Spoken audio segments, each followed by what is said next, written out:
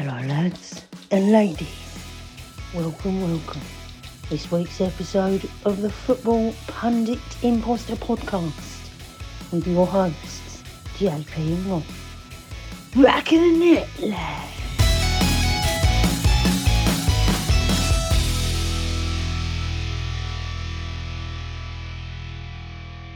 It's a new dawn, it's a new day, something. I'm feeling good, I believe is the way the song goes. We are back. The Premier League season is over, but we are still here. We promised you some bonus content, and here it is as we try and mould the future of the Football Pundit Imposter podcast to what it is going to be moving into the 2022-23 season. My name is Rob. I'm your host on this journey through the madness of English football. But I'm not alone, of course. The Burnley Zidane. Do we still call you the Burnley Zidane? Is that okay? They're not technically a Premier League club. Is it too soon for me to be saying that, John? I don't think the Burnley Zidane has anything to do with the Premier League. No. And I'm not really sure this is a new dawn or a new day. It's just the same two idiots chatting and pretending they know what they're talking about. Absolutely fair it is. But of course, you say two lads chatting, one lad not really knowing what the other one's saying because his wife put his earphones through the washing machine. So you sound like a Dalek. There you go. A bit C3PO this week. Very good. We've not got a game week to round up, JP, of course. We haven't. Sorry, I forgot to introduce you as the Witness Baborski. That's fine. My hair's getting quite long and wavy. It is. So, it's nearly there. The choppy bob. It's nearly there. The choppy bob. But no game week to dissect, my friend. But we have got some stuff to talk about, haven't we? I hope so. Yeah. This could be a nice long conversation, or it could be really short. Let's see how long we can drag out what we can see on Sky Sports News. Well, I've still not actually recovered after the old Premier League 11 that Mark Crawford did last week. I'm still reeling from that. I mean, relegation's not really worried me too much, but I've had sleepless nights around what Brandon Austin's career is going to be. We get a bit of cold sweat. Yes, no, but yeah, never again, Mark Crawford, never again. I mean, we'll vet you before you come on again. We will, yeah. We'll just check the Premier League 11. Look, we've got loads to talk about though. There's been things happening in the world of football. Of course, the Champions League final was this week. We've also had Chelsea. The takeover is complete. There's some transfer news going on, some early movers, shakers. Some fans maybe have a little bit of something to be concerned about, or a bit of a natter about that. We're going to round up some of our favourite, I guess, people from the Premier League season. That's the wrong way of saying it. We'll do a team of the season. We'll talk about some of our favourite moments, some standout people, some flops, just dissect things in a little bit of a review kind of format. Yeah. It should be pretty good. I almost feel like I should have introduced the show. It feels like we've had a bit of a role change here. Well, yeah, I mean, I felt like I was setting you up to do what I just did, mate, and then you didn't. So I know, I'm just full of snipey, bickering comments this week. Yeah, no, yeah, exactly. Yeah. Is that what it is now that you're a Championship fan? This is it. Just make you bitter. Yeah, I'm already bitter as fuck. At least I don't have to put with VAR though in the Championship. This is true. About. This is true. How are you going to do VAR? Is shit. It's just going to be. I have got the Championship edition to do, so we'll talk about that in a little bit. It's going to be back to the linesman is shit, isn't it? Yeah, absolutely. Good, right, let's have a little bit of a chat about... Should we start by having a little chat about the Champions League final? Yeah, let's head over there. Let's head over to Paris. What's your best Camilla Cabello impression? Can you sing us a song? Mate, did you see Camilla Cabello kicking off on Twitter because they were singing You'll Never Walk Alone while she was playing? Yeah, that was fantastic. Nobody paid for tickets to come and see you divvy. That'd be funny if a bunch of football fans rocked up at her concert and started bashing out some football songs. I'd see where she was coming from. You're at the Champions League final, you moron. The only person that was happy to see her was Gary Ludwig's daughter, by the sound of things. Yeah, who thought she was Shakira? No, that was me. No, that was us. That was us. That's a private group chat joke that nobody will get. But I think everyone listens to this is in the group chat, so that's fine. Yeah. Real Madrid, Hala Madrid, champions again. Well deserving, if you ask me. I think, it was a pretty entertaining game. I think they rode the luck at times. but they'd never really looked massively under threat. Fair enough, Courtois, the wall, he made 3 or 4 absolutely blinding saves. Was you kind of that need that little bit of luck. what was that? That was for me. That was one of the. I know you say he made 3 or 4 really good saves. I'd go as far as say I think that was probably one of the best goalkeeper performances I've seen in my life. I thought it was incredible. Yeah, I thought it was incredible. And you know what? There was a little bit of passion in him, and I liked it. You know. Did you see his interview after the game? Yeah. You know, you all think I'm shit is what he was basically saying. You think I'm shit? Yeah, basically. And well, you lot in England think I'm shit. Have that. He basically just stuck his big middle finger up. Yeah, and look what I've just done. That save from Salah at the end, that's in the top 5 saves I've ever seen in my life. Absolutely incredible. Like, no right to save it. Absolutely brilliant. And I thought to get to it was really good, but to tip it over as well was just unreal. With his forearm, like, just flicked a forearm at it. It was amazing. No, I thought he was amazing, but I don't think he was alone in being amazing. I think my summary of the game is that I was a little bit disappointed in the pundits from a British perspective who, and I get it, Gerrard was there, and you almost felt like, you know, Michael Owen's always trying to suck up to Liverpool because he betrayed them so many times. And Rio Ferdinand just doesn't want to sound like he's being a bitter mank, does he? So I think the only one who was pretty on point was Steve McManaman, and I think he's a really good pundit anyway. I like Macca. He's got a foot in both camps, I guess, hasn't he? But he was pretty well rounded. I'll give him his dues. But the rest of them, I agree with you. They were so. I mean, they're going to be, aren't they? They're going to be biased to the British club. Yeah, of course. But I thought it was incredibly disrespectful to Madrid to say that they, I mean, I know we said they rode the luck, and they did at times, but to say that, you know, they stole the win and that, you know, they got lucky and Liverpool, you know, should have blown them away and it was Liverpool wasting chances. It wasn't. Let me tell you my shortened, abridged summary of what happened. Teams fuck up against Liverpool because you can play one of two, let's agree, you can play one of two ways in football nowadays, can't you? You either you push high or you play a low block. They're the two kind of styles, main styles. Yeah. If you push high against Liverpool, they will get in behind you, right? Yeah, if you try and press the pressers, then you're done. Exactly. So if you step up too high, Salah, Mane, they'll get in behind you and they'll cause havoc, and you will concede, and you'll get absolutely wanked on. The other thing that you can do is that you play the low block. So you sit two banks of 4 and you sit deeper and you invite the pressure. The problem you've got then is because they are the best pressing team in the world, and I'll put them ahead of City in terms of how they approach the press. Because it's just energy, isn't it? Just pure energy. You can't get out. You can't get out from your own third.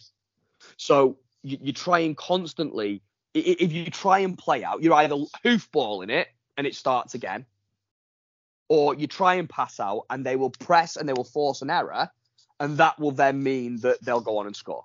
So a lot of the time, managers, I don't think, know what to do, and they don't know how to play against Liverpool because it's like, either way, we're going to get scored against. What Ancelotti did, which was brilliant, and it's not just Ancelotti, the players he's got accommodated it, and I've never known, and I obviously don't watch Madrid week in, week out, was they were happy to sit deep, they were happy to absorb pressure, they didn't allow space in behind, but he had confidence in the quality of his players to beat the press, and they did time and time again. Liverpool, when they were recycling play, they weren't long balling it. It was Modric, it was it was Casemiro, it was Cruz, it was Valverde. He gave Robertson a torrid time. There was an outball. Vinny on the other side. There was an outball. I think that's constantly the key. I think having those two outlets with Vinny and Valverde, and then knowing that the ball's going to stick when it goes into Benzema, is unreal. Yeah. Right? And like you say, you know, the way that they broke, that is the perfect way to play against Liverpool. Yeah. Brighton did it earlier on in the season, and they managed to get a draw, and it was almost like a higher quality version of Brighton. It was. You've just got to, if you've got players who can knock it about on the floor and are confident in one touch, confined space passing, which let's face it, Luka Modric is the master at. Yeah. Then if you can beat their press, then they play such a high line, Liverpool, that there will be space in behind. And I just thought they did it brilliantly. And the other thing with Madrid, not to keep playing up Madrid too much was they've got players that I know they've got an aging team, and you've got Marcelo who's won 45,000 Champions Leagues now, but they've got young lads in there that look like Valverde's a player, Militao's a player, Camavinga coming off the bench is but if they get Tchouaméni, that midfield three is going to be incredible. Yeah. And the blood in them at the right time as well. I think that's important. People like Marcelo who are coming to the end and they're not going to be there. They've been there long enough to pass on their experience and it's like they wait for the perfect, like Mendy now. Like Marcelo's not getting in a game ahead of Mendy, is he? Well, he's going in by the time of things. Apparently so. I think they're keeping Modric for a year, but. A lot of this. What one last thing to mention on Madrid that I thought was hilarious was, did you see the fact that Chelsea got a £15 million windfall for Eden Hazard winning the Champions League, despite the fact that Eden Hazard played 83 minutes of Champions League football in the entire season? Yeah, there's been so many memes going around about him with his Champions League medal. That guy that takes the credit when he's done nothing on the project. Yeah, absolutely. It is pristine, sparkly white kit. Absolutely. Not quite. But yeah, as far as Liverpool though, they were disappointing. I know we said that that Madrid rode the luck a little bit, but they weren't the usual selves. And part of that was due to the way that Real played and played on the counter, but they didn't have the normal pressing game on. And I don't know, Salah after him saying a few things about revenge, I think that came back to bite him a little bit, and that's been mentioned in a few interviews as well. So I think Danny Carvajal came out and said pretty much that. He talks a lot about revenge and literally did nothing. Yep. I think I read that. What was the stat? How many finals have they been in? Is it 12? And they've won 4.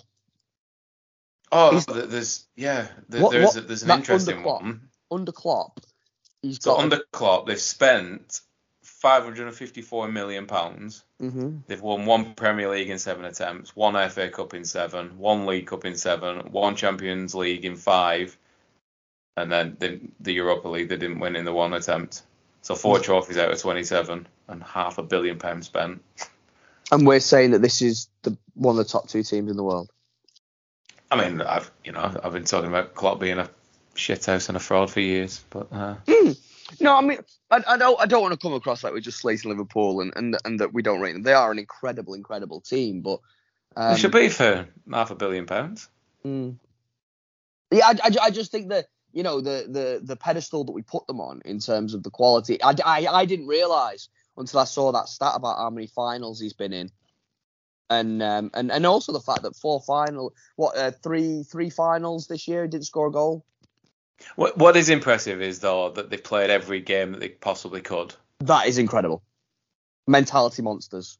Yeah. That's what they call it, isn't it? But yeah, just falling at that final hurdle in the Champions League. I don't think in the league you can really argue the points tally that they returned. No. It just so happens they exist when probably the other best team of the last 20 years is there as well, and it will go back and forth between the two of them. So you can't, I don't want to sound like we're giving them undue levels of stick. They are an incredible team and they've had an amazing season. But if you're a Liverpool fan, you've got to be disappointed that all that's in the trophy cabinet is an FA Cup and a League Cup. You've got to. Yeah. And I think what brings the stick as well is the things that Liverpool do. And a lot of it's the fans, but, the whole having a parade for the 2 League Cups. Then, all the trouble that happened outside the stadium, I'm not saying that it was justified or what, the use of pepper sprays, that's not what you want to see for families going to football. But it would only be Liverpool that had a lot of fake tickets, apparently. And, it just feels like a very Liverpool thing. Yeah, I don't know. It's difficult because you got to remember that where I'm from, there's a real sensitivity around that impression of Liverpool, and you forget that is an impression that a lot of people have from further afield.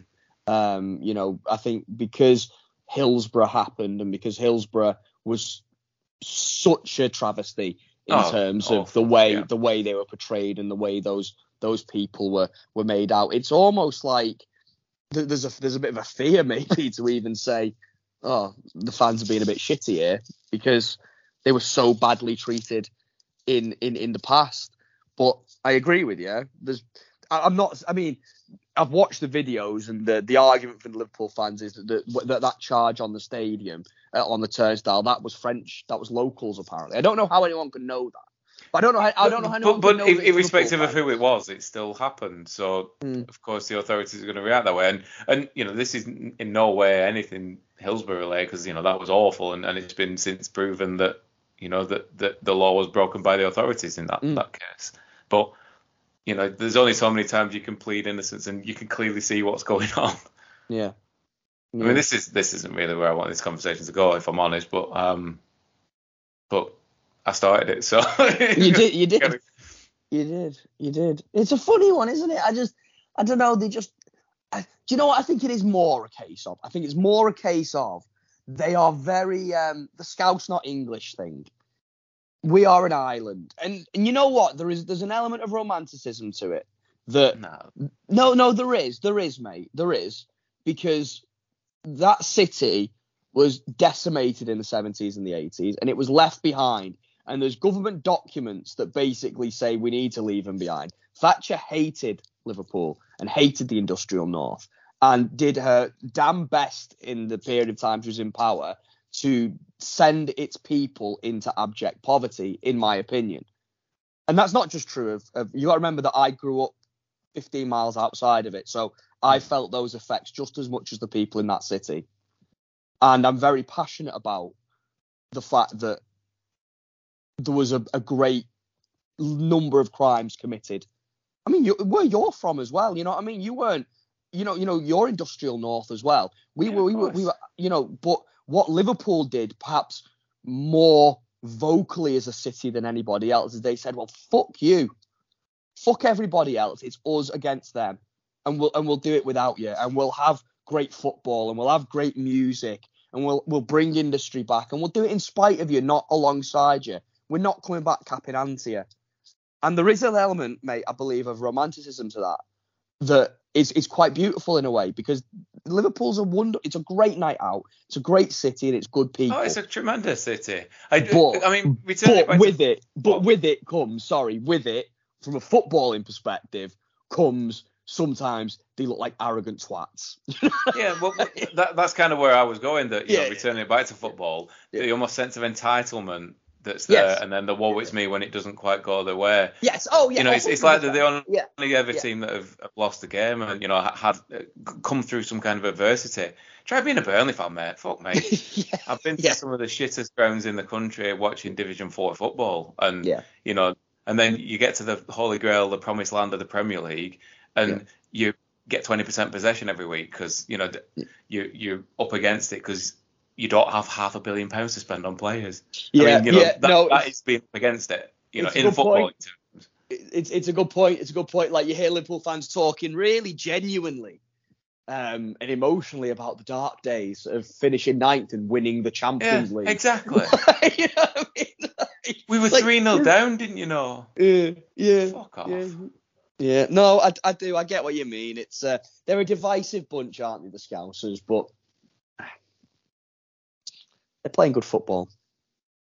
Well, not as good as Real Madrid. Not as good as Real Madrid. And the last point to make when speaking about our friends across the Mersey is apparently Mane to Bayern is almost a done deal. Yeah. I mean, they've got a ready-made replacement in Luis Diaz, so they have. I think this is the time that they won't feel it as much. But yeah, what a player he's been. Do you think Mane's going to be a bigger loss than Salah?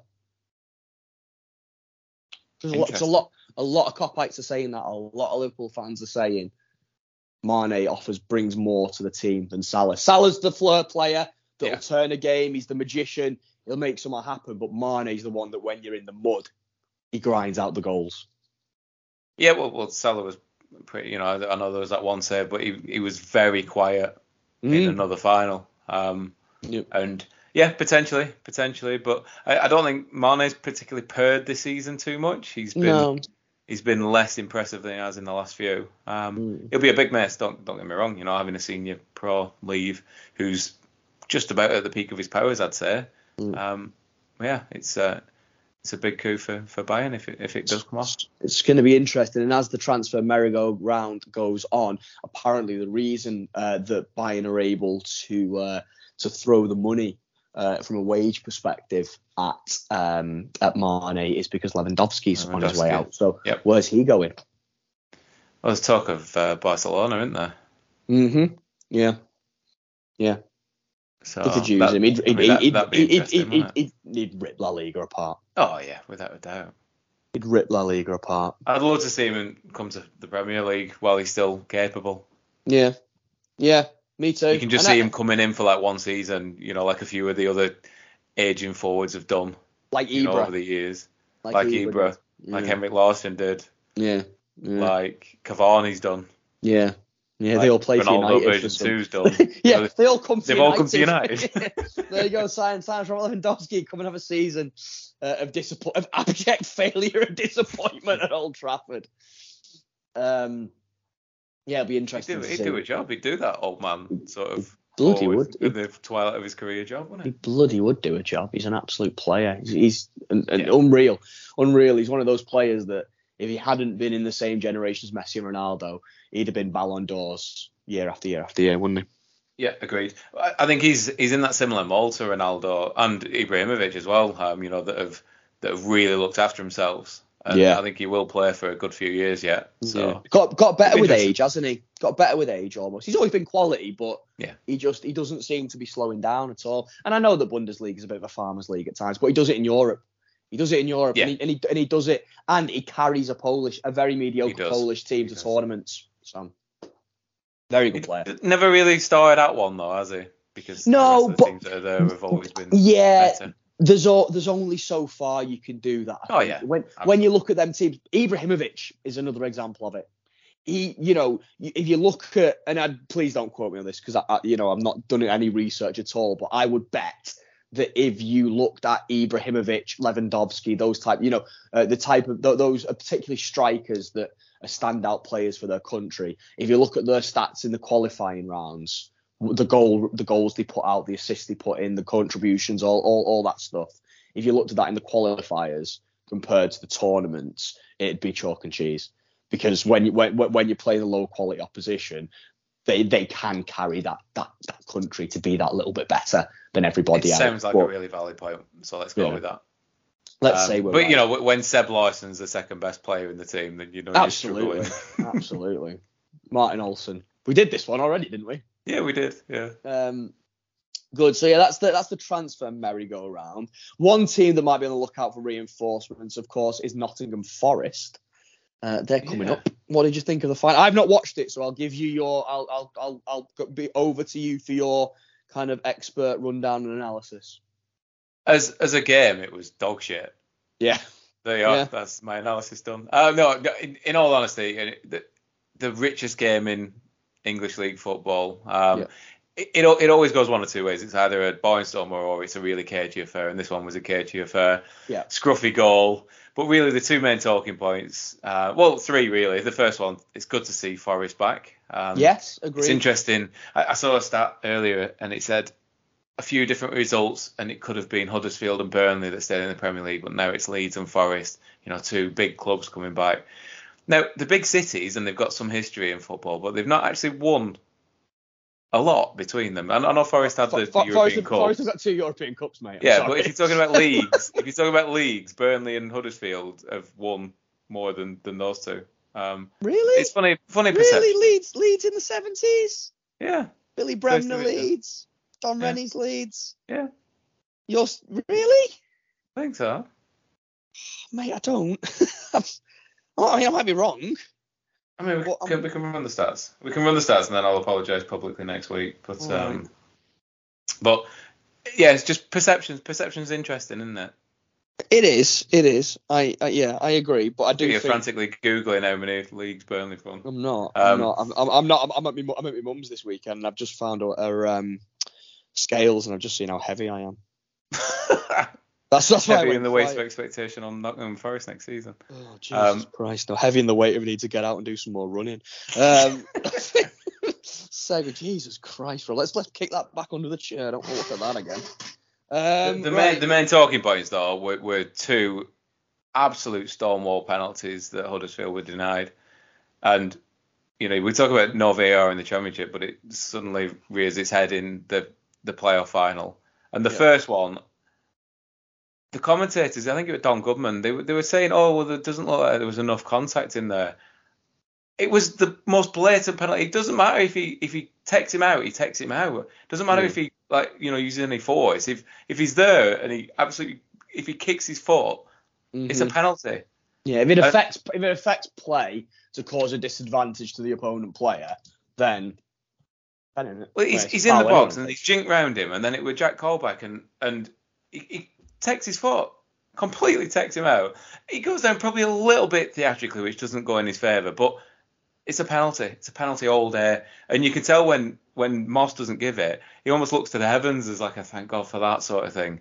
But the fact that VAR spent a good, 45 seconds to a minute looking at it and still didn't give it, I was absolutely flabbergasted.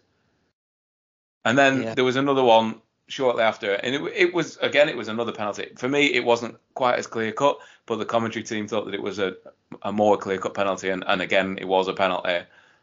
VAR didn't even look at it, I don't think. No. Absolutely bamboozled.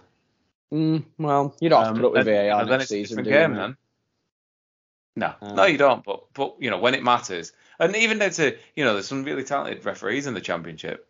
Giving it to John Moss, the non-neck bastard, on his last game. Yeah. Nah, not having it.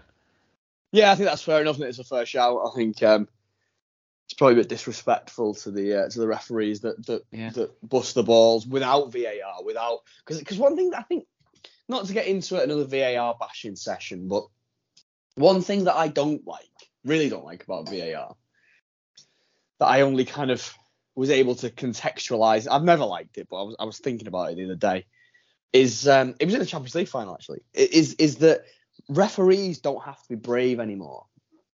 No, they don't. No, they Linesmen linos in particular do not have to be brave. Like I'm not going to put my flag up because VAR will catch it, and that is just, what's the point of you?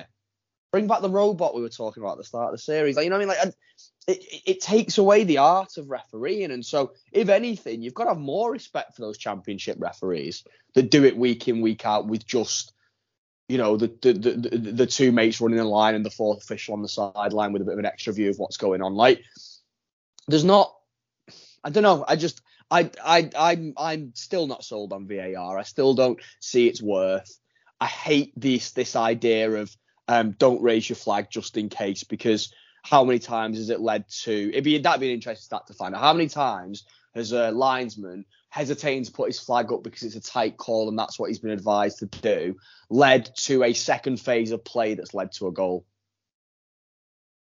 Yeah, there's much wrong. There's so much wrong with it. It's just, like you said with that whole linesman thing, that'll stop when someone gets seriously injured. Yeah. Oh, yeah. I was going to say, yeah. I'm talking about from a goal perspective, but yeah, absolutely. Oh, sorry. You're right on the goal perspective side of it, but I agree with you as well. Yeah, all that takes is that play's allowed to carry on. That play that could have been pulled back 30 seconds earlier, and someone mullers someone, and we get an Aaron Ramsey type challenge going in. Yeah, a leg break, a stud stuck in the ground when it's wet, and someone career gets ended, and then. What's that? But again, accountability. The line will just be like, yeah, well, the FA tell me not to put my flag up. What am I supposed to do? Yeah, I don't know. There's no alternative. It's either do away with it's because the alternative is that the flag goes up and it's not offside. But as soon as the flag goes up, there's no way to overrule it because it's impacting play because it's in the player's line of sight. So, but the whole premise behind VAR was to clean things up and get rid of any clear and obvious errors, and those two penalties, they were clear and obvious errors. And fair enough, if John Moss's eyesight's going a little bit because he's getting ready for retirement and his reptile-like eyes aren't quite what they used to be, then that's fine. But that's what it's there for. Yeah. I mean, you go back to the Champions League final for a second. Madrid had the ball in the back of the net just before half time. Yeah. That goal for me should have stood. Yeah. Yeah, I didn't. I agreed, but I don't know if that was because I don't understand the rules. Because it seemed pretty, like when they explained it, I was like, all right, okay, so because he played at the ball, that means it doesn't matter if he touches it, he played at it, so that makes him part of the phase of play, and therefore offside comes into the conversation. But I didn't know that. Like, I didn't, although it did crack me up how when the arguments were going on, there were people being like, there's only, what were they saying? It can't be off. They were saying it's offside. It can't be offside because there's a defender in front of him. Yeah, your goalkeeper's a player as well. Yeah. You need the two players. I get that, yeah. But it's whether that touch constitutes him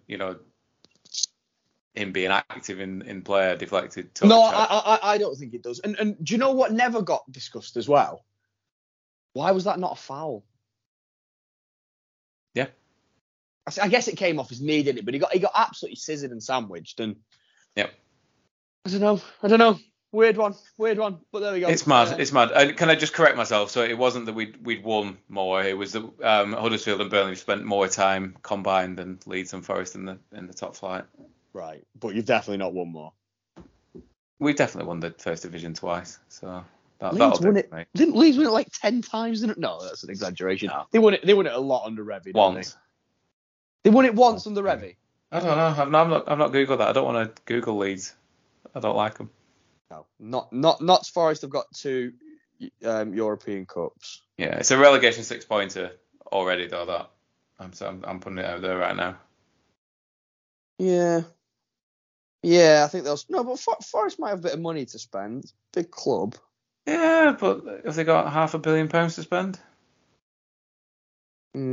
Leeds have won 3 league titles. Okay. And 1 FA Cup. And that's it. So in context, I'd be saying that they're a massive club. Burnley won. That's fair. that is fair. I think that is mad, isn't it? Because everyone talks about the mighty Leeds team of the 70s and the 80s. They won it in 68, 69 and 73, 74. And then obviously they won the last one before it became the Premier League, didn't they? Yeah, I don't know. I think it was more that they were a feared team, weren't it, in the 70s? You know, the kickers that they had in the team, so people didn't like playing them. Yeah. And then you got coins thrown at you when you went to Ellen Road, which, I mean, you still get coins thrown at you when you go to Ellen Road, or balled up bits of paper if you're their own winger. Yeah. And talking about transfers, there's talk of him going to Barcelona as well. Yeah, I've heard that. So if he goes, fair enough, they might be able to reinvest the money, but he's the catalyst of anything good that Leeds do. Period. Yeah, definitely. Yeah, they'll be in trouble next year. Yeah. Nottingham Forest, 1 league title, 77, 78, 2 FA Cups, 4 league cups, and then of course the 2 European Cups and a Super Cup as well. I mean, that's phenomenal. You can't take that away from them, can you? You can't take that away from it. And but if you're talking leagues, do you say one league? How did they win 2 European Cups? Is it because you went in as champion, didn't you? They won them back to back. Yeah. Pretty impressive though. Yeah, the European exploits, but I was talking league. So I think what I'm saying stands. Yeah, they have got 2 European Cups, mate. That's fine. Brian Clough's going to haunt you in your sleep tonight. He's not. I tell you what, he'd have sorted the problem with fucking pitch invaders. I'll tell you that for nothing. He'd have been on there swinging at him, I think. Absolutely. Oh, that's you know all this conversation doing is making me want to go and watch the damned United. To be fair, it's a pretty horrendous representation of him as well. It is, isn't it? Did his family kick off about it? I think so, yeah. I like Michael Sheen though. Yeah. I like Brian Clough. I like Brian Clough. I think he was a manager at a time when I think there were some very established teams. Yeah. And he broke the mold and went through a lot of adversity, wore his heart on his sleeve, and agreed. He was a character, wasn't he? And people seemed to really dig him. And it's interesting because we're still knocking about when I first started watching football. Sorry, mate. He created that dynasty sort of thing, didn't he? And people like Ian Warne and Sean Dyche were under him, and Dyche did that at Burnley pretty much, taking control of literally every facet of the club. Yeah. And that doesn't happen anymore. It doesn't happen at all. And it's my way or the highway, innit? My way or the highway. Absolutely. But yeah, Good one. The days gone by. The good one. Right, should we do a little bit of a roundup of the season? I reckon that we should do let's think of our best Premier League 11 from this season. Yeah? Okay. Well, let's make it a little bit tastier. We're going to do it in position order. And we're going to alternate picks, so we can't pick the same people. And then between us afterwards, we'll decide which is the best 11. Okay. Yeah, let's do that. Well, are we going to do 2, or are we just going to do the 1? Because I think there needs to be 1 without the top 4 in it. Oh yeah, definitely. So let's do 1 that's just clearly going to be Son Heung-min and all City and Liverpool players. Yeah. And then let's do 1 that excludes the top 4. Okay. All right. Okay, yeah. Cool. So I will let you go first, sir, to pick your goalkeeper. Who is your Premier League goalkeeper of the season? See, I think the official one went to Alisson, didn't it? Yeah. I really like what Aaron Ramsdale's done this season, but he's not been flawless. But it's going to be Ederson. I'm going to pick Ederson because he is the best. See, it's always a question of taste, I think, with Alisson Ederson. They're similar, South American keepers, Brazilian keepers. They offer you similar things. Very good with their feet, very good at distributing. Ederson, I think, is just a little bit more brave, a little bit of a better sweeper keeper, which works very well for City. Alisson's gonna be my pick because I think it's the two of them stand head and shoulders. It is. Yeah, they shared the Golden Glove, didn't they? Yeah, absolutely. Right, go on. Right back. I mean, you can't look past Trent. Yep. So Trent, I've just realised you're gonna get the first pick out of all of these, so I'll let you go first, aren't you? That's not fair. We're gonna have to alternate. We'll alternate after the back 4. What? So I get to pick the midfield first. Yeah, which okay, that's fair. Yeah, that's fair. And then we'll do it the opposite way around when we do the rest of the league. There you go. That sounds good to me. Okay, so right back that's not Trent. I don't think Kyle Walker's done enough at right back. I'd agree. Reece James. Yeah, good show. Yeah, Reece James. He's had quite a lot of time out injured, but when he's played well. Yeah, agreed. So what, are we going to left back or are we going to centre half? Let's go centre half first. Van Dijk. Yeah. Has he had his best season? No, but to come back from a serious knee injury and do what he's done, I think, I don't think many players could do that. Yeah, fair. So Ruben Diaz is the obvious.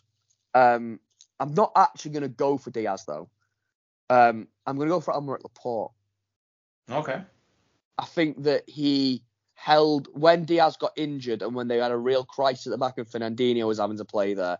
I think Laporte really held them together, and I think he deserves a lot more credit because when he came in, he was the saviour. He was the one that was like, yeah, this is the guy that's going to take us there. Then they signed Diaz the next year, and it was like, oh, well, what about Laporte? And he was getting rotated all the time. But I think he's had a great second half of the season. I think he's carried City's defence on his back with a lot of injuries, and he's popped up with some big goals as well. So I'm going to put. I was just about to say, goals-wise, he's contributed, hasn't he, when it's mattered? Yeah, so Laporte for me. So this one's a toss-up between Rudiger and Diaz, but I'm going to go Diaz for everything that you said. He is just the one. Yeah, he's a quality player, isn't he? And funny enough, I'm not going to go Rudiger. I am going to go to Chelsea again, though, and I'm going to go with Thiago Silva. Yeah, good shot. Yeah, I just think he's quality. I just think Rudiger has had a very good season, but I think he is made to look better by being next to the best South American centre-half to ever play the game, would we say? David Luiz. Fuck off. No, what to ever play the game? Yeah. Name me a better South American centre-half. There's got to be some Argentinian. I mean, you could probably go back to like Carlos Alberto. Brazil, what was he? Was he 70s when they were winning everything? You could argue that. I thought he was a centre half. Anyway. I'm not sure. Anyway, irrelevant point. The point is Thiago Silva's amazing. Yeah, he's good. Yeah, really good. Cancelo, left back. It's a toss-up between two. Unmatched. Unrivaled, unmatched. I think he's quality. And yeah, the other one's Andy Robertson. Yep. All right, we're rotating to you now. So we're going mid. Are we playing 4-3-3 like the teams do? Yeah, let's do that. So my 6 is a very difficult one, and I know who you're going to pick as your 6.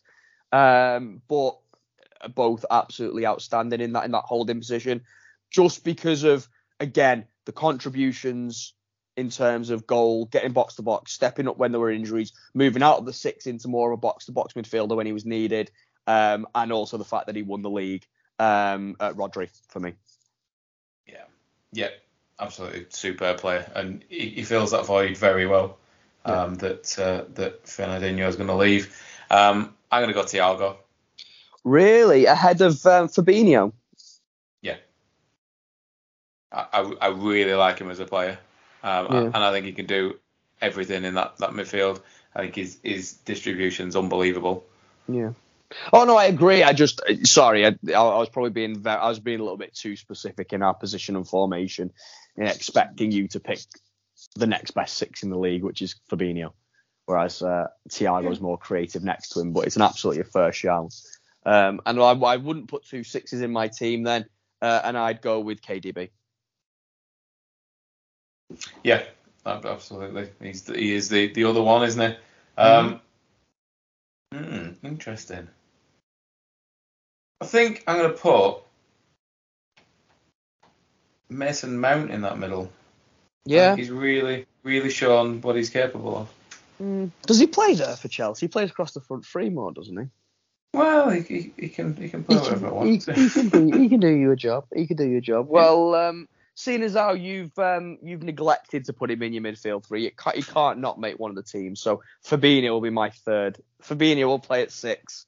Rodri will push up box to box, and KDB will be my Trequarista in the middle. So I think I'm going to put Bernardo Silva in there as well. Good shout. I think he's been very good, especially first half of the season. Probably gone off the boil a little bit second half, but yeah, absolute baller. Yeah, I was just about to say I think Silva he has quietened down, but he was electric in the first half. He probably had the best 6 months of his career, I'd say. In racking up those points, those goals that ultimately won them the league early on. Go on then, we'll switch to you for the front 3. You can't not have Salah. Yeah, I know that he's gone missing a little bit in the last couple of months, but his body of work speaks for itself. Yeah, absolutely. Yeah, probably in the conversation for the top 2 players in the league. It's either him or KDB, isn't it? I think he's had an incredible year. Like you said, he struggled a little bit coming back from the African Cup of Nations, but he still scored goals and he still contributed big for them. He's a talisman. I am going to say Son Heung-min. I just think he's been amazing. Yeah. I agree. He continues to raise the bar when you think it can't be raised anymore. The thing I like about Son is that he is not a fair weather player. If Tottenham are in the mud, he's the one that drags them out of it. If Tottenham are sparkling, then he's the one that puts the extra shine on it at the end. He is an amazing footballer. Incredible. Yeah, totally agree. I was actually going to put him through the middle, so I'm going to replace him with his Spurs counterpart, Harry Kane. Yeah. I think second half of the season he's been back to his old self. Yes, he threw his toys out, but in world football he's up there. Yeah. I was going to say in terms of could you imagine of putting him in your Premier League end of season 11 back in October? No, absolutely not. No, it seemed like a done deal, didn't it? What did he finish on with? 15 goals? 15 goals, yeah. Unreal. Incredible. For half a season's work. And then I'm going to go for it's Sadio Mane. It's got to be Mane. I was thinking about Diaz. I was thinking about Jota. Both have been great in the times that they've played. I know Jota's been injured. Diaz only came in January. So you're going Mane through the middle? No. Mane's going on. They're my wingers. I'm not going forward last. I think, great of all country, I'm trying to think about the City wings as well. Sterling, Mahrez, Grealish. They've all done bits through the course of the season, but no, I think Mane, just in terms of his work rate, his class, his hours logged in the bank, I think gets him in that starting 11 for me. Yeah, no, good shout. Well, obviously Ken was playing through the middle for me, so I'm going to go to my left-hand side, and it's going to be Phil Foden. Yeah. Oh, yeah, the one I didn't mention. He's a player, isn't he? He's such a good footballer. He's going to be England's talisman for years to come. Agreed. And Guardiola's blooding him correctly, I think. Perfectly. Yeah, brilliant. Well, I'm going to finish my team with another City player. I'd be tempted to get CR7 in there, loyalties to United, but I'm not going to. Gabriel Jesus plays through the middle for me. Possibly going to be his last season of note in terms of playing the number of games he's played for City, because Haaland arriving, and they've also got Alvarez coming back, who looks like an absolute baller. But let's not forget the contribution that Jesus made again towards the end of the season, scoring for fun, getting that goal difference up. Yeah. I think he's a very good footballer. Wherever he chooses to play his trade after City, if he does decide to move on with the personnel changes and their attacking line coming up, I think he'll stay. Do you think he will? He can play outright, can't he? But they've got they're getting stacked in that position, and nobody looks like they're going to leave. Like, your Mahrez's, your Bernardo's, your Foden's, your Grealish's, your Sterling. They're all happy to play in that rotation. I think what Jesus had was he could drift into that false 9 role if they needed him, and that gave him extra game time.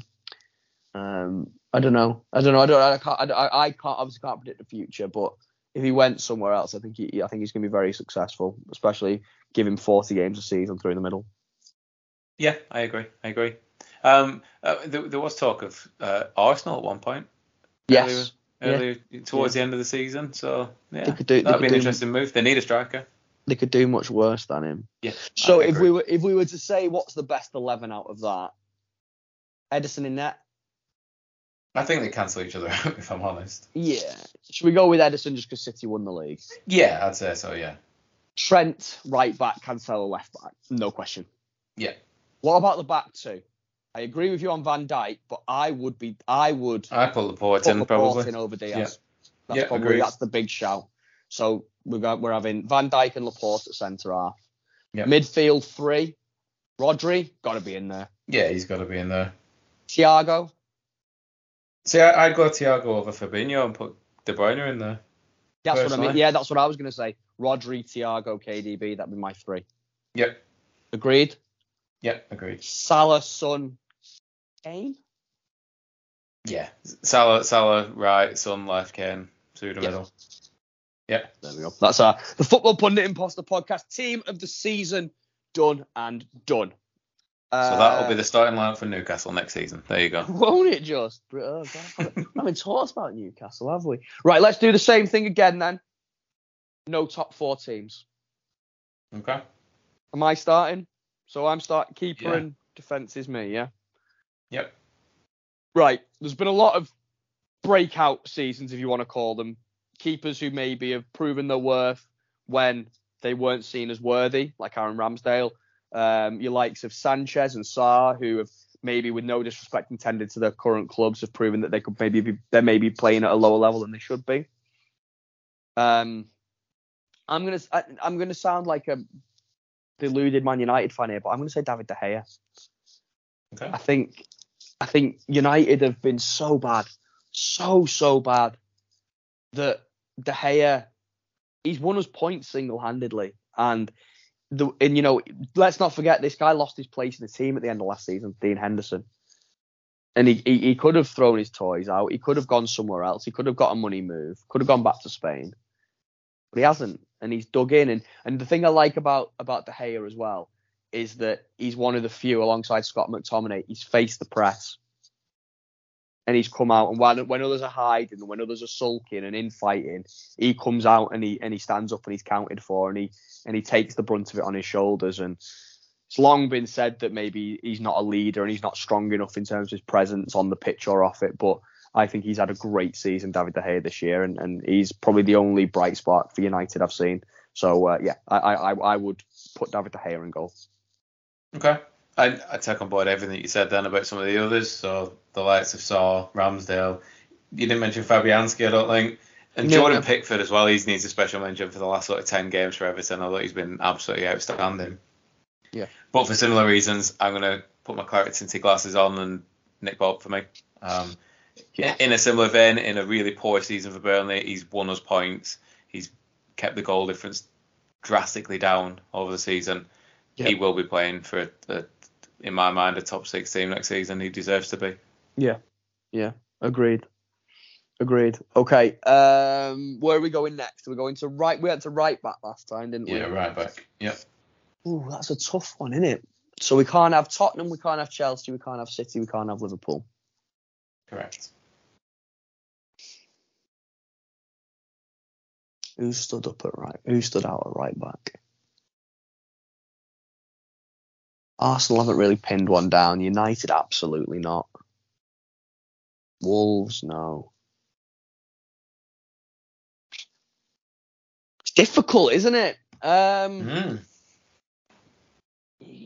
then you get sucked into this idea of being like, who what would Football Manager or FIFA say? Let's pick Tariq Lamptey when he's really not played that many games. You know what I mean?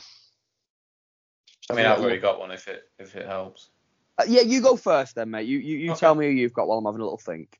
Again, probably the claret tinted glasses, but Kieran Trippier. I think since he came in, I know he had a little bit of time out, but he steadied the ship for Newcastle. Some really important points, goals, and just coming in and shoring up the very leaky defence.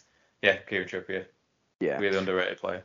Do you know what? Actually, to be fair, I don't disagree with that at all. I don't disagree with it at all. I don't think he's the best though, because it's just popped into my head now while you were talking, solely because he only played half the season. He's been injured for a lot of it. For me, Matty Cash. Yeah. He was next on the list, to be fair. Yeah, Matty Cash. He's had a great season at Villa. So centre half then. If I move on to them, I would say Mark Gay has had a great season for Palace. He's almost stamped his name on that. Is he the next big English kind of hope in terms of centre half when we've had so many duds? But I think he's had a brilliant season for Palace, and Vieira's really got him playing, hasn't he? Yeah, agreed. Yeah. There's not a lot to add to that because he's been absolutely class. And I think, again, there's been talk of him getting a move, but I think if he should stay at Palace because he's still only young, and next season will be a big one for him. Agreed. I'm going to go for Gabriel at Arsenal. Yeah. I think he's scored some goals. He's managed to create himself an incredible hairline during the season. Mm-hmm. And he's been good. Yep. I'm going to go with my second centre half, Craig Dawson at West Ham. Yeah, who'd have thought his career was done, wasn't it? He got relegated, didn't he? Got relegated, went down. Yeah. Didn't think they got him on a free. He's 32. Brilliant. Yeah, I think he's been great. I think he's really shored up that defence. They've had a lot of, Zuma was meant to be the stalwart, and I know we joke about the cat kicking thing, but it is fucking bullshit that he did. He's thrown his team into turmoil by getting himself in the press doing that. And I think Craig Dawson's been excellent. I know he got that red card towards the end of the season, but I think he's been great. I like it. I like him a lot, and I love it. I love that kind of success story when someone comes in and unexpectedly performs well. So yeah, I'm gonna say Dawson. There's a few honourable mentions that I'll make after you've made your other centre half choice, but I'm gonna go Dan Burn. I think he's been a superb piece of business.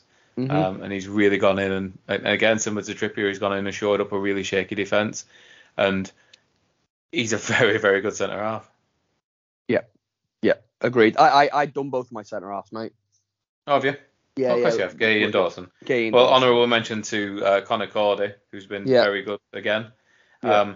I want to call Pontus Jansson from Brentford. Yeah, quite a divisive player, but he's done some really good things. And the same could be said for Ethan Pinnock as well. no-nonsense defenders, but they've done the job really well for Brentford this season. Yeah, agreed. Okay, left back. There's a couple at left back. I think I don't want to steal your thunder for who you're going to pick. I think Tyrick Mitchell. Is he play right back or left back? He's a left back, isn't he? He's a left back, yeah. Yeah, I think he's had a really, really good season. I also think Tino Livramento. I know he had that injury that's really scuppered him, but he looked like he was doing bits at Southampton, didn't he? Is he a left back or is he not a right back? I thought didn't Kyle Walker-Peters play right back for him? I might be wrong. We've got who's the Southampton fan? Is it Simon Minty? Yeah. He'll set us right, won't he? But I'm not going to go from anyway because I don't know what position he plays. Mark Cucurella, I think has done really well for Brighton this season at left back.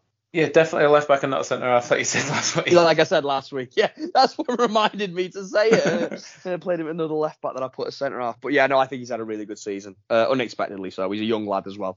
So good to see him playing well, and hopefully he kicks on. Yeah. A couple of honourable mentions. Kieran Tierney, I think, at Arsenal's.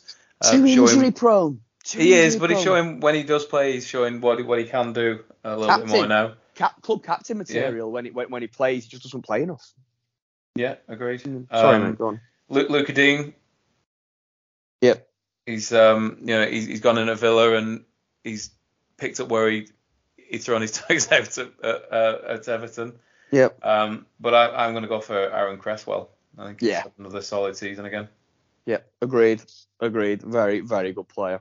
Right, we're moving into the midfield three then, mate, and it's your turn to go first.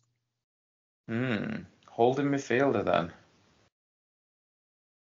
then. Interesting. There's quite a few to pick from in these positions, but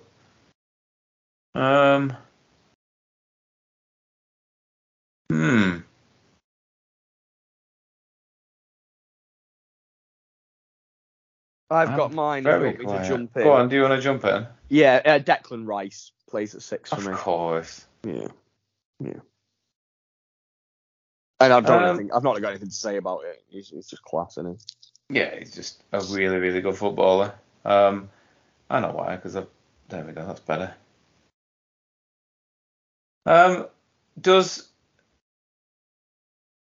Would James Ward-Prowse class as the holding, or would you put him a bit further forward? No, in real life, I definitely won't play him at 6, but for the sake of this conversation, I think 3 central midfielders, our 3 standout centre mids will be enough, I reckon. Right, okay. This exercise. Well, I'll go for James Ward-Prowse then. Excellent season. He's played very, very well, hasn't he? Yeah. Again, continues to be in that conversation around should he be at a bigger club? Possibly, we'll see what happens in the summer. There's big talk of Tottenham spurging half of the transfer fee on him. Yeah. You could see him at Tottenham, couldn't you? Yeah. Don't know whether they need him though. Maybe they need a bit extra in that midfield. But very good player and well deserving his place. Youri Tielemans for me. I know Leicester had a crap season, but I think when Vardy was out, when Maddison wasn't purring, I think Tielemans was a consistent for them and very, very worthy of the accolades and the praise that he's given, and the fact that he's touted with a move often. I think he's a great player. Yeah, agreed. And I was going to ask you that. Do you think he will get his move? I think he will. And then does he go into the top 4? Yes. Who takes him? I'd have him. I know we're not top 4, but I'd have him. Thereabouts. Yeah. I think in him terms and Rice of at middle of midfield. Be good. Beautiful. Yeah. Absolutely. I think he would improve any team, because I think Arsenal lack that. I think they've got a lot of creative players, but I think that box to box who can also sit in when needs be, but can chip in with the goals. I don't think Xhaka is all that. I think El Nene's playing above his station. I think Tielemans would be perfect at Arsenal. When you move into the actual top 4, would he improve Chelsea's midfield at the moment? Probably not. If N'Golo Kante goes, yes, absolutely. So if Kante goes, I think Chelsea could do much worse than looking at him. Liverpool and City are too good for him. I don't think they need him. Would Spurs take him? Similar to JWP, I think I don't think Spurs are in desperate need of a centre mid, but I think a player of that quality would improve them. Yeah, fair. I'm going to pick Bruno Guimaraes. This is going to be my third one if he didn't pick him. Yeah. 100%. What a second Absolute half of baller. the season. Yeah. What a second half of the season he's had. It was a risk, but that's well and truly paid off. Yep, agreed. And then similarly for my third one then, it's a little bit of a nice to have in there because it's such a good story, but Christian Eriksen. He was going to be my third pick. Yeah, absolutely superb. He got them over the line, didn't he? I don't even think it's a nice story. He's been absolutely brilliant for Brentford. He has. That's fair. That is fair. Good. Probably a slight. No, actually, no. I'm going to go for Martin Odegaard. Yeah, I am. Interesting. I really rate him. No, I do too. I think he's been great. I only say interesting because I saw a very interesting. You said interesting, Rob. So something on TikTok that, a lot of people have been talking about how crap Bruno Fernandes this season's been. Yeah. Bruno Fernandes has scored more, assisted more, created more big chances, played more key passes. I think every single stat that you look at as an attacking midfielder, and even the defensive, the tackling back, all that kind of stuff, Bruno outscores. They play the same number of games, and Bruno outscores Odegaard in everything apart from pass completion. Interesting. It just so happens that I need someone who can pass the ball in my centre midfield here. So no. You know what? Stats don't make an opinion on football, and that's proof of it. Because Bruno, just the pass completion stat tells more of a story than it does on paper. Like Bruno is very wasteful and has been very wasteful this season. And he's a proper petulant little bitch as well. Yeah, Odegaard's very neat and tidy. But I just thought it was an interesting. I don't disagree with you, and I wouldn't be trying to get Bruno Fernandes in that team. I think he's been very mediocre. But the point I was trying to make was that it's interesting that two players who probably haven't had two dissimilar seasons on paper, one seen as having a breakout year and one seen as having a real shitter. Yeah, it's interesting, isn't it? It is interesting. Right then, it's the front three, and it's me to go, isn't it? Yeah, go on. Bukayo Saka. Okay. Good call. Yeah. What? Just a great, not just a great season for him, but a great way to bounce back from real disappointment at the Euros, and did it in style. And Arsenal have got a player on the books there, and they really have. He's fearless, and I love that. I love to see that in a player. I really like how they've shielded him when they needed to, but then put him back in the firing line and giving him a lot of responsibility in that team. Well, look at the other two lads who missed penalties in that shootout, Sancho and Rashford, and we're not even thinking about talking about them in this breath, have they? Because they've not been protected in the same way. They've not been blooded. I know there's a lot more problems than that at Man United, but yeah. Anyway, so yeah, I'm going to go with Saka. Okay, I'm going to go James Maddison. Yeah. I think he's had a fantastic second half of the season again. Agreed. He started really well. There were just a little bit when Vardy was injured that he didn't really, and he's had a few injury problems himself. But yeah, he's a sensational footballer. Yep, agreed. Very, very good footballer, and it'll be interesting to see if Leicester keep hold of him, especially if Rodgers goes. But I think well deserving. Looked like he was going to have a nothing year, didn't he? And then he turned on the style towards the end. So my other winger alongside Saka is going to be Jared Bowen. What a year he's had. Oh, he was going to be my next choice, but yeah, I totally agree. Yeah, not much more to say about it, to be honest. He's had a great season, as he's been dead consistent. West Ham, you could argue, have been patchy in their form. They've played way above the station at times, but they've also disappointed at other times. And that, I think that's reflected in certain players' performances. You think about Mikel Antonio, you think about Pablo Fornals, Ben Rama. They've run hot and cold. Bowen has been consistently excellent for them, and he's scored goals from when they've needed him. And I rate him a lot. He's a great player. It's funny though, isn't it? You think about Hull, and you think about some players that have come from there. I mean, I know Maguire's had a terrible season, but he's come from there. Robertson as well. Andy Robertson, Bowen, Interesting. I'm gonna go Wilf Zaha. on my left wing. Yeah, good shout. Doesn't get anywhere near the credit he deserves, does he? I don't think. And I understand why, because he divides opinion and he's petulant and throws himself around a lot, but he gets kicked all over the park, and when he turns it on, he's mercurial. I think there was a game sort of quite middling around the season where he did something amazing and put on in top corner and then scuffed his penalty wide. And that just summed his career up in a nutshell, where he's absolutely superb 1 minute and then ridiculous the next. Yeah, agreed. But a great player and older. He's coming towards not the end of his career now, but he's not young. He's not a young man anymore. You know what I mean? He's found his niche, and he'll stay at Palace forever, I think. And they love him. Yeah, well, he tried, didn't he? He tried. Apparently, he was shagging David Moyes' daughter, and that's why he never got in the team. So yeah. Never quite. But then the same thing could be said about James Ward-Prowse. If he leaves, is he going too far out of his comfort zone? And what happens if it doesn't work? Yeah, I think it's different. I think Zaha. I feel bad for Wilf Zaha. In the same way I feel, and this probably, I don't want to go off on too. Why is Antonio Conte's daughter not pretty? She's not fit, no. I think the thing for me with Zaha, and I feel the same way, without trying to go off on too much of a Man United tangent, that I feel the same way about Shinji Kagawa, and I feel the same way about Robin van Persie, in that they were sold a dream of working under Sir Alex Ferguson, all at different stages in the career. Three of them, you had an absolute bit of a kid who was nothing but talent. You had someone who'd done it in Germany and had oodles about him, but just needed the right manager and to be eased into the English game. And you had someone coming towards the later years in his career, but was unparalleled in terms of what he could offer in terms of goals. And they were all sold this project of the next 3-4 years under Sir Alex Ferguson and how their careers could kick on. And 12 months later, Fergie left. And they were given David Moyes. And I'm not even joking when I say that. I think Zaha in particular, Van Persie isn't going to, those last 2 years at United for Van Persie, that's not going to go down as a failure. You know what I mean? He came to win a league title and won a league title. Win the title, yeah, and he did. And that's what he did.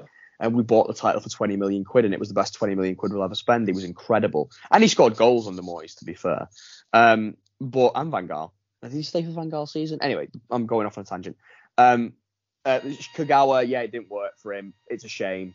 It is a shame because he looked like he had something about him. Zaha in particular, I feel really bad for because I feel like if he'd have been 5 years older and had come to United 5 years earlier, I think Fergie would have made him a player. I think Fergie would have made him an absolute player. But there you go. Anyway, so that's Zaha. Speaking of people who Fergie made a player, who my striker's going to be. And you can't have a Premier League 11. The fact that we had the main one without him in it is a travesty in itself. A correct travesty, but a real shame. Cristiano. Yeah. He was going to be my choice. Even on a bad season, he still scored a lot of goals. Yeah.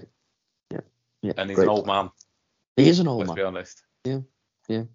But okay. And all these people saying that he's the problem and United are worse for him. Top goal scorer. We'd have been bottom half of the table without him. Yeah, absolutely. Okay, that doesn't leave me. There's quite a few players that have had good seasons. Mm-hmm. I mean, we've not mentioned Norwich at all, but Pukki, he's still a one-man team, even though he didn't look like he did a great deal, but he still got 10 goals. Yep. Ivan Toney, early doors, he was targeted as this budget buy for fantasy football, and he didn't do anything for the first 10 games. But now he's the best penalty taker on the planet, and he finished really strong. Emmanuel Dennis again. Yeah. He scored some goals in a really, really poor team. Yep. Jamie Vardy, evergreen Jamie Vardy. He would have been him, but he's had too much time on the sidelines, injured. For me, it's a toss-up between the two Aston Villa strikers, and I'm going to go Watkins because he's been more consistent. But Danny Ings is an absolute baller. He just needs to stay fit. But yeah, I'm going to go Watkins. Can I ask you a question? Yeah. Just to challenge your thinking a little bit. And I think it's probably challenging everyone's thinking because I don't think anybody will have considered what I'm about to say. And so I don't mean it in a patronising way. I just genuinely want to know your thoughts on it. think about what Watkins is the one you've put in, yeah? Mm-hmm. Think about what he's achieved, the number of goals he's scored, where he's gone hot, how he's contributed to him, what he's done for Villa. Why is he in that team ahead of Richarlison? Because Richarlison's a cunt. Well, yeah, I know, but he's dragged Everton to safety. Like him or not, and I don't like him either, he's the only one that was scoring goals for him. Yeah, no, that's fair.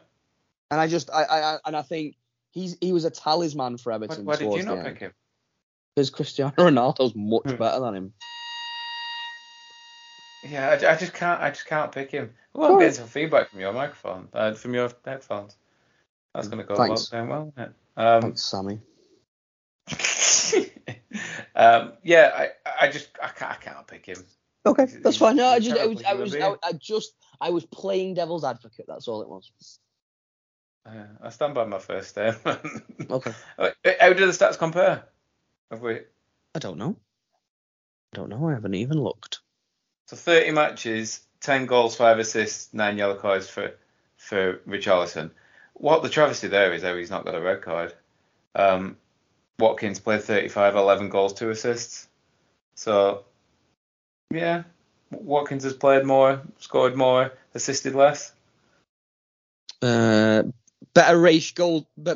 minutes per goal ratio for Richarlison. Yeah. Watkins gets more shots off. Yeah, Watkins is smiling. And Richarlison's never smiled in his life. Penalties, which I think Yeah. always makes your stats look a bit better than they're meant to, don't they? No, okay, yeah, no, Watkins' stats are better, mate. I'll give you that. Watkins' stats Andy's not as much of a cunt as. Andy's not as much of a cunt as Richarlison. All right, there we go. Right, so let's quickly. I think we're about to wrap up this week's episode. I think we are. One thing I do want to just quickly mention though is that we've got to start Championship Corner somewhere. All right, go on. No better place to start it than Burnley's impending new manager announcement, which I'm led to believe is Vincent Kompany. Vincent Kompany. Did you see that picture of Phil Foden's kid who looks exactly like Vincent Kompany? What was that about? That's why he's coming back into the close to his kid. Yeah. Oh right, yeah, of course. That's weird, isn't it? Anyway, carry on. Yeah. I think it's a very, very different style of football. I think it's a risk because he's had. How's he done at Anderlecht? He finished 3rd and 4th. Is that good for Anderlecht? No. But they were a little bit unstable, so right, okay. Stabilized them, and he started to get them playing, and he's got them back into Europe. So it'll be interesting. It'll be interesting to see what he brings. I think there'll be a little bit of budget. So there's so many stories flying around about this loan and the money there. We're going to lose Pope, we're going to lose Cornet, potentially McNeil, potentially Weghorst. Still on paper, there's still 11 players that win the championship in my eyes there. Yeah. That stay up in the Premier League in a normal season. I'm still pretty optimistic. Okay. Well, we'll see, won't we? We'll follow it closely as the season goes on, as we've got no option.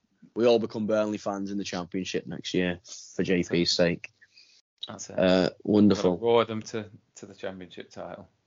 Wonderful. Well, I think that's us done. We've wrapped it up. We've taken a little bit longer than we usually do. In fact, it's about an hour in it. We'll be about just over an hour. Yeah, thereabouts. Mark Crawford will be happy if he's forgiven us for slating him for his terrible Premier League 11 last year. For his 3 left backs that he put into his defence. Well, so did I. Still not forgiven. It's just how hard it was. I don't like. That's what she said. Okay, cool. So, if people want to give us a follow, JP, where can they find us? Instagram was the best place to do that, and it's Football Pundit Imposters. Wonderful. We are, of course, on Twitter and Facebook as well, but we don't really go on there. So, if you want to have a chat, we probably need to do something there. I think we're going to start TikTok, aren't we, at some point? Yes, we are. We're going to get down with the cool kids. 2 old men on TikTok. I'm already laughed at for running TikTok, so let's get laughed at for football TikTok as well. The only problem is that the thing with TikTok is all the videos are a minute long, and it takes us 20 minutes to make a point. So I don't know. Just give me a second. Yeah. I'll get there when I get there. Let's get the stats on that. I think, I was pretty cutting about Richarlison. That was like a 2-second clip. We'll just get banned straight off TikTok. Let's get the stats out. But yeah, we're going to try that just to try and get a bit more engagement, a few more people paying attention. If you do like this, if you do follow us and listen to us, tell a friend, tell a pal. and that'll double our numbers if 3 of you do that. So that's it. Where can people find you, JP? I'm at JP Runs Free. What about you, Matt? I am at Little Rumbo Rob on Instagram, so please do give us both a follow. Come and say hi. We'd love to talk to you. We're going to be doing these as much as we can through the summer, JP. Yeah, I reckon we're going to come up with a few novel ideas and just chat on random subjects. So if there's anything that you want us to dissect and pick apart, then please drop us a message and we'll happily talk about it. As long as it's not Spurs, Nick, we don't want to do that. Yeah, no, that's all. I've complimented Spurs far too often this season. Too much, yeah. Throwing up in my mouth every time. Right, unless we're tracking Brandon Austin's career, we're going to do that from now. Nobody is tracking Brandon Austin's career. He'll be a bricklayer within 4 years, I promise you. Right, okay, cool. That's it for us. We will see you on the flip flop, guys. Have a great week. Hopefully you'll be all right with no football, and we'll see you soon. Peace. Peace.